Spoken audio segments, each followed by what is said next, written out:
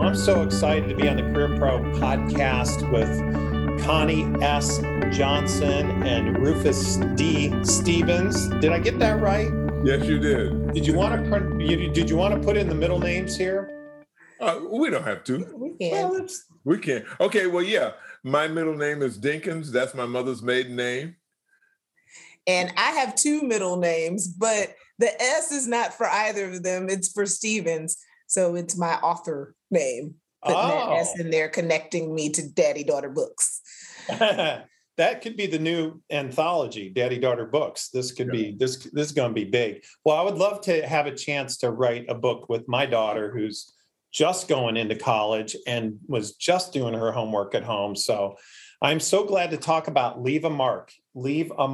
And I feel like it's 8 ways to help your students become their best selves. It's not a hard read in terms of, a big to-do list, but it's a lot of inspiration and information and insight. And I was just like, I guess I want to start with this. How did you two, with both of your backgrounds, come together and be able to write a book, father, daughter? Why did you think that was important to kind of bring that perspective to educators and even really to empower students? Connie, you want to start? Sure, I'll go ahead. Well, this particular book started off as just a conversation between us as he was trying to write a speech. He kept saying, this speech is going to be titled Leave a Mark. And I just loved the title. And during the pandemic, we just talked about it and thought, like, how would we flesh that out? What would that look like? Who would be our audience? And I'm an educator. I think that we leave marks every day. And so that just was my heartbeat. I thought teachers need to be encouraged to leave a mark, whether they're new teachers, whether they're veterans teachers that, as you talked about earlier, have experienced kind of the turmoil, the ups and downs of education that need that fresh wind of you are awesome, you are great, and you are capable of leaving positive marks on kids. So as we talked about it more, it turned into a book, and then it turned into one we were writing together. I don't know that we thought necessarily, I didn't think about the father-daughter connection, but we definitely wanted to bring our personal voices and ourselves to the project. And we've always, just as a family, both her and her sister, we always collaborated on stuff. We always had daddy-daughter adventures. That was very commonplace. In fact, that's the name of our company, Daddy Daughter Books. And so we're talking about writing it. Connie's plate was running over. And I told her, I couldn't do this book without her. I don't think it would be ethical to do this without her. I'm not an educator. You can write down stuff, but I don't write it down from heart or experience. And so we got the writing. And you know what, John, the more we wrote, you could feel the momentum. After we did the outline, I remember her saying, this feels like momentum. And we just started writing and critiquing and talking through what works and what doesn't work, what makes sense. And this was probably the underlying, the foundation of of this book being written was that we did not want a fluff piece. We wanted something that educators would look at and say, hey, listen, this is serious business. This is not something somebody threw together. This works in any part of education. And we are really pleased with the feedback. In fact, we went and before we got going, when we were doing the draft, we enlisted seasoned educators for their input. And so it got crafted, in the crucible of educational excellence with people feeding in. So we feel real good about what has happened. Well, I really thought that there's a lot of impact to me. I mean, it drew me into the sensitivity we have about people who might be under the diversity kind of mindset, but it's so human, this whole book, that I think it even has a lot I was drawing parallels as I was reading it to the work world. And I thought maybe we could start there. And I want to maybe with Rufus or Connie, but I just feel like how we treat employees, how we treat each other. There was a lot of humanity in that I thought was imparted in the classroom. And with just, it's almost like these things that we probably are simple rules for employees and managers and leaders. Like I was seeing that infused into the book. Maybe that came from both of you, but I thought these are just little gems that could be, I think these young people, as we leave a mark on them and they leave a mark, of course, on us, on you, it's so important. What was that ever a thought that this has even a greater impact beyond the classroom? It sure does. Well, as we started going and getting on podcasts and talking to people that talk to business people, it's certainly been suggested. It was not a part of our discussion. You know what? It probably was, and I didn't realize it because I come out of business. Yeah. I come out of corporate America. So somewhere in my engineering, it's probably in my psyche. That's probably that I've managed people and groups and that kind of thing, and always consider myself a pretty good manager and interface with people. And so probably somewhere it was there in the writings that you're reading there. But it certainly has. I'm glad to hear you say that because it's a work in progress. We're constantly looking at places where it fits. When we first wrote it, we wrote it for teachers, and that the person who wrote the foreword is an educator, a very good educator. Yeah. But you'll notice in her words, she says, as a parent, this thing works on all levels. So, Connie? No, I think that's so true. I was hoping he was going to answer that question first because I don't have experience in the business world, but I see it from the parental side, and even some of the stories I tell from a parent, because I often say good teachers and good parents are very similar. Our goals are to create functioning adults. I was telling my almost 18-year-old this the other day. My job is to make sure that you are able to fly and soar in the world without me. And so we want to be those champions for them and set them up for success. So I can see it from a parenting perspective. I'm glad to hear those from a business perspective see it as well, even though originally it was written to educators. Well, I'm like, looking at some of these things, like I'm going to your first chapter, I think your first chapter, The Mark of Visibility, Connie, back to you. You said something in here. I was underlining many lines, but I'm just going to pick one because I was like, well, that's quotable. But it says, it helps to cultivate a culture of empathy and celebration for everyone. Giving equal time to shine. Conversely, helps fight against shame that some minority students may feel from being treated differently. But both of you go into kind of the heart of how we treat each other. I mean, with Rufus sharing the story when he was a kid, that moved me. And then, creating that culture of empathy and celebration for everyone. How do you do that in a classroom? And again, I think this just has bearing to our families and business. I think we do it with intentionality. Anything done well is done with intentionality.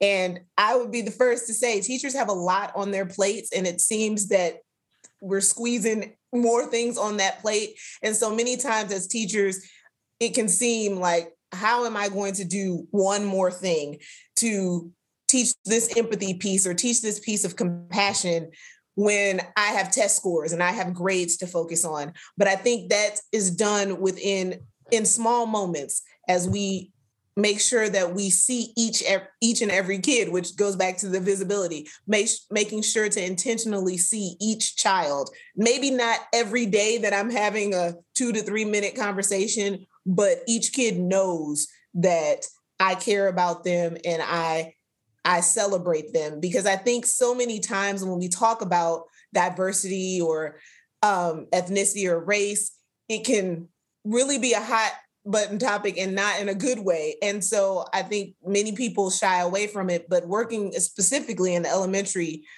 sector for quite a bit of time, I think that teaching kids to celebrate each other we do it as by modeling that and teaching them to have empathy for each other. It doesn't have to be a shame for you or shame for you. We're celebrated because we all matter. And I was moved too, and I want to go to a Rufus chapter here next, but I'm moving ahead a little bit. You talk a lot about like how important it is. We've seen during the pandemic isolation and how that affects people and how dangerous it is. And I don't even think we know the effects of that.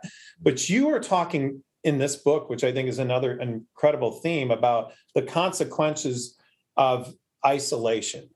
And in the classroom, of course, again, Rufus shares his story about being subjected and isolated, like, you know, the kid tapping you on the shoulder you got to get the book to read the stories, but can you talk about that? Because I think that's so important. You add to that accountability. I underline accountability requires relationship in order to be effective. But those concepts really were moving me too in this, you know, in the reading of this book, Connie.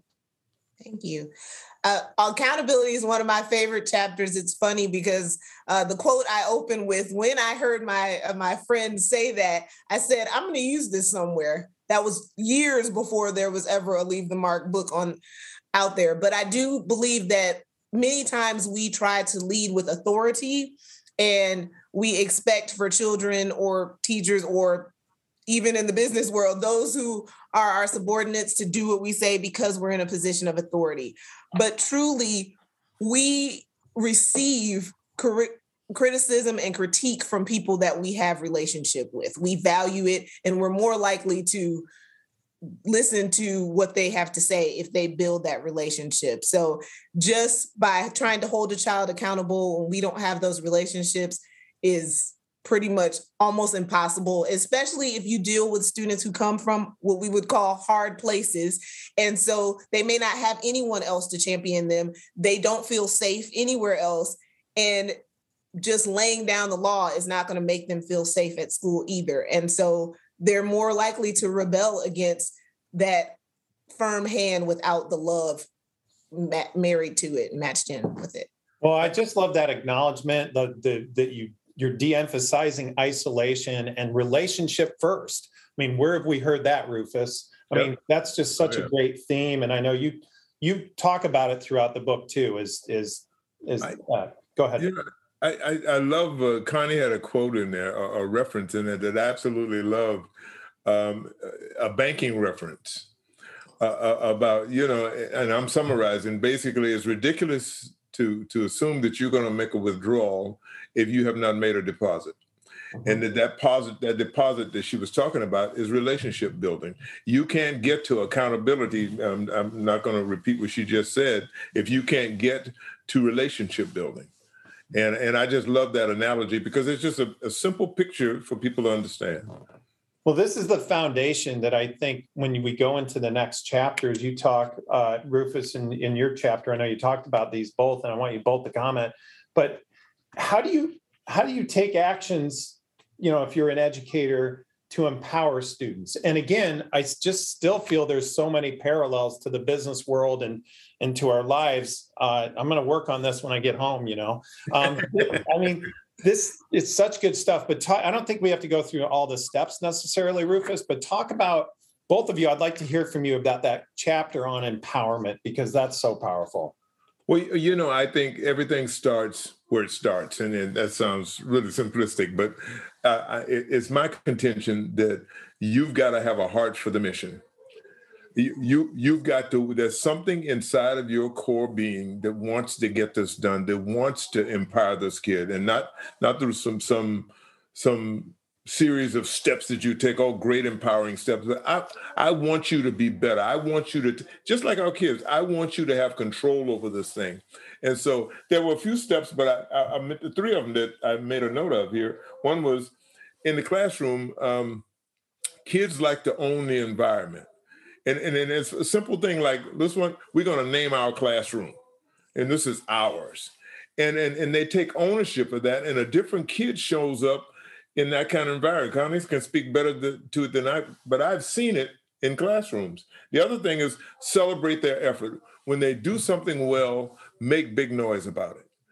And not to the discount of somebody else that didn't do that, but we love our ego strokes. Somebody says recognition is something that babies cry for and men die for, and I mean it's key to who we are. And so, in empowering them, that's one of the steps. And the other one was get to know them. That's right back to what Connie was talking about, relationship building. Your expectations are flawed when you don't connect with this child. On some level, Connie could tell you that she could have 2 kids and you got to get something fixed, but you would operate differently from these 2 kids because you know them well. And what works for this one, every parent knows this, doesn't work for this one. You can stand on this one's neck and all you get is pain. You threaten to stand on this one's neck and everything's corrected. But you don't know that if you don't know the kid. And so those are some, in terms of empowerment, get to know the people who are your charges, parents, bosses. I've seen lousy supervisors and managers who were given a title and nothing else, had no knowledge of how to interface with people, and it did not go well. Connie, you want to comment? Sure. I would even stretch that statement of acknowledging their accomplishments to we know that there are those kids who maybe aren't going to be the 100. They're not always going to have 100, or they may never get 100, but we want to acknowledge the progress that they've made. Ironically, we just had a faculty meeting on my campus where we did kind of a scavenger hunt looking for a growth mindset within the classrooms, where the teachers are encouraging kids that, okay, you can't do that yet, but look, you leveled up from level 1 to 2. Now, grade level might be level 10, but we are celebrating that you are making that effort and going forward, because then we're empowering them to continue. If and the older the kids get, the more they know who the quote unquote smart kids are. And so they're less likely to try. They're going to feel defeated if we don't continue to empower them and celebrate them, even if they're not making the great gains that other students are making, or they're not even making great gains that we want to see. We celebrate every accomplishment. I think that's so important. That's really great. John, let me make one point. I just think it's key to this whole issue of empowerment. And I didn't say it. Yeah, I do say it in the book. But I think the best sentence that parents can give their kids, that teachers can give children, is a simple sentence. I'm so proud of you. That is huge. I've watched kids' faces, my own kids, their face just change. They just melt. They'll never ask for it. They don't know to ask for it. But let them do something that's noteworthy, and you say, I'm so proud of you. And the boys, they're all hard. They try not to smile and everything, but they're loving it. They're loving it. And so that's critical to empowerment. That's wonderful. Connie, in your chapter, you say toward the end of the chapter, the mark of belonging. If we can teach students to belong to themselves, they will realize they belong everywhere. They will dream those dreams and tackle those obstacles that they are destined to conquer. Tell me a little bit about how a person or a student can belong to themselves. What are a couple of tidbits you can share before we start wrapping up?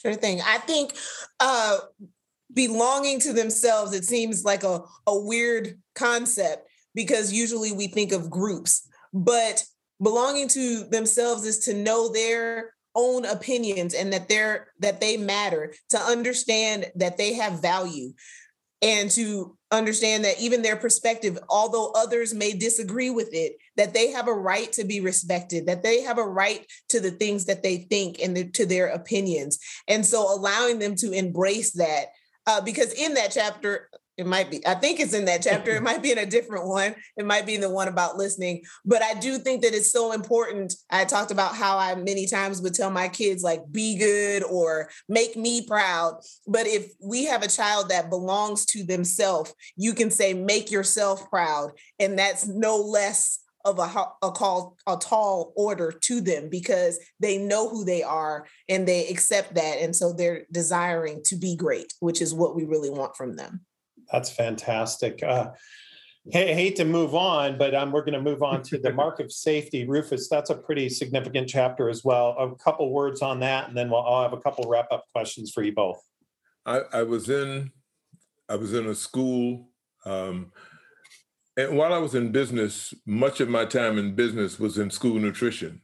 So I was always in schools, from Chicago to Homestead, Florida, to LA, to even Texas. And so I was in a suburb of Chicago, and I was doing something. It was early in the morning, and it was right after breakfast. The principal got on the PA system, and she was just giving them, in essence, the order of the day and welcoming them to school. And when she got done, and I was so impacted by that she said, "I want to remind you, you're safe here." And it's a simple statement, but I went and found her, and I told her, I said, "That's awesome," because I can talk because I've heard stuff. Connie can talk because she's involved in stuff where school is the safest place in their lives. And so now I'm talking about the whole school. I think teachers now localize that thing and said, okay, now this classroom will be one of the safest places in your life. And they can willfully do that. That's an act of the will. You can plan. The book talks about, here's some things you can do to provide safety in your classroom. And if every teacher in that school provides safety in their classroom, by definition, the whole school becomes safe. And so that's what that's about. That personally, it just resonated with me. She said that, and I checked it out with Connie before I put it in to make sure that it made some kind of sense. And a critical part of education. That's really great. Connie, anything to add to that before my last question? No, I will just add briefly. I totally agree with that. And I think many times kids come to school and they carry a lot.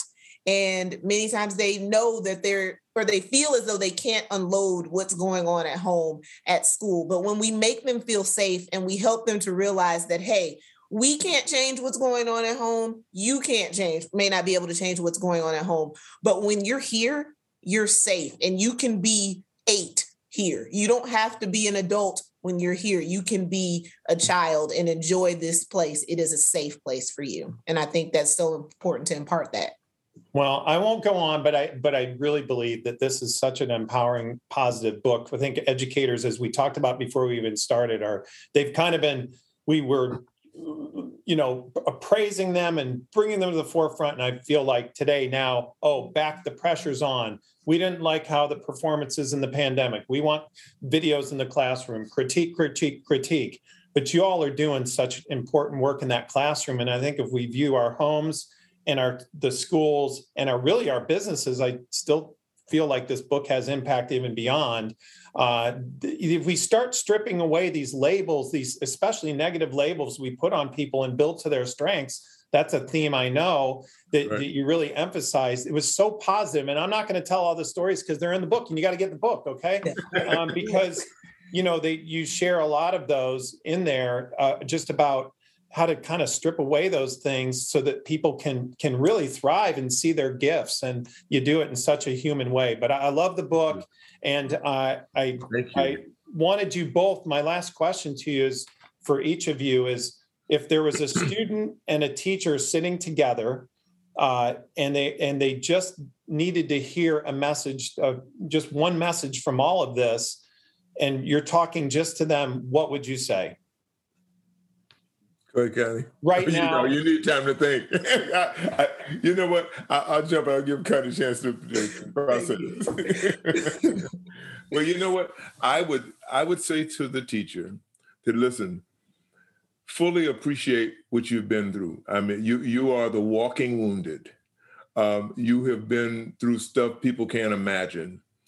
But you have the ability, and the book says that you have the ability to impact like you can't believe. And you can empower these children by using simple tools, not any heavy, deep thinking or anything like that, to empower somebody. You have the power to leave a mark on somebody that may be exponential. That person leaves marks, and you don't know what it means. And so I would try to encourage that wounded warrior, that there's still great stuff in them to get done. To the student, I would say I would tell them that you have an ally, you have a partner in life right now, and this teacher who wants nothing but the best from you, and for you to just relax and receive what he or she has to give, and you'll be all the better for it. So great. That's so great. I think to the teacher, I would say your job is hard, but it is more than a job. It is a calling. Most fantastic educators know that being in education is not just a career or not just a job. It is a calling. And so because of that, it's imperative that you lay a foundation beneath the test scores, beneath the academic content that connects you with your students so that they can be great, so that your calling is not in vain, so that you can leave those marks and be the ones that the kids come back to see. Even after you've retired, they're coming back to look for you, because that's how important your job is. And to the student, I would say you have great potential. You have great potential, you have gifts, and you have talents. And we all have different gifts and talents. So don't sell yourself short. Lean into this relationship with this teacher, because they want to make you better. They want to rub and smooth you into exactly who you're supposed to be. Connie S. Johnson, Rufus E. Stevens, leave a mark. Thank you, John. Thank you. Thank you so much. Welcome. Wonderful. Thank you for this book. It's already been a blessing to me. Thank you, sir.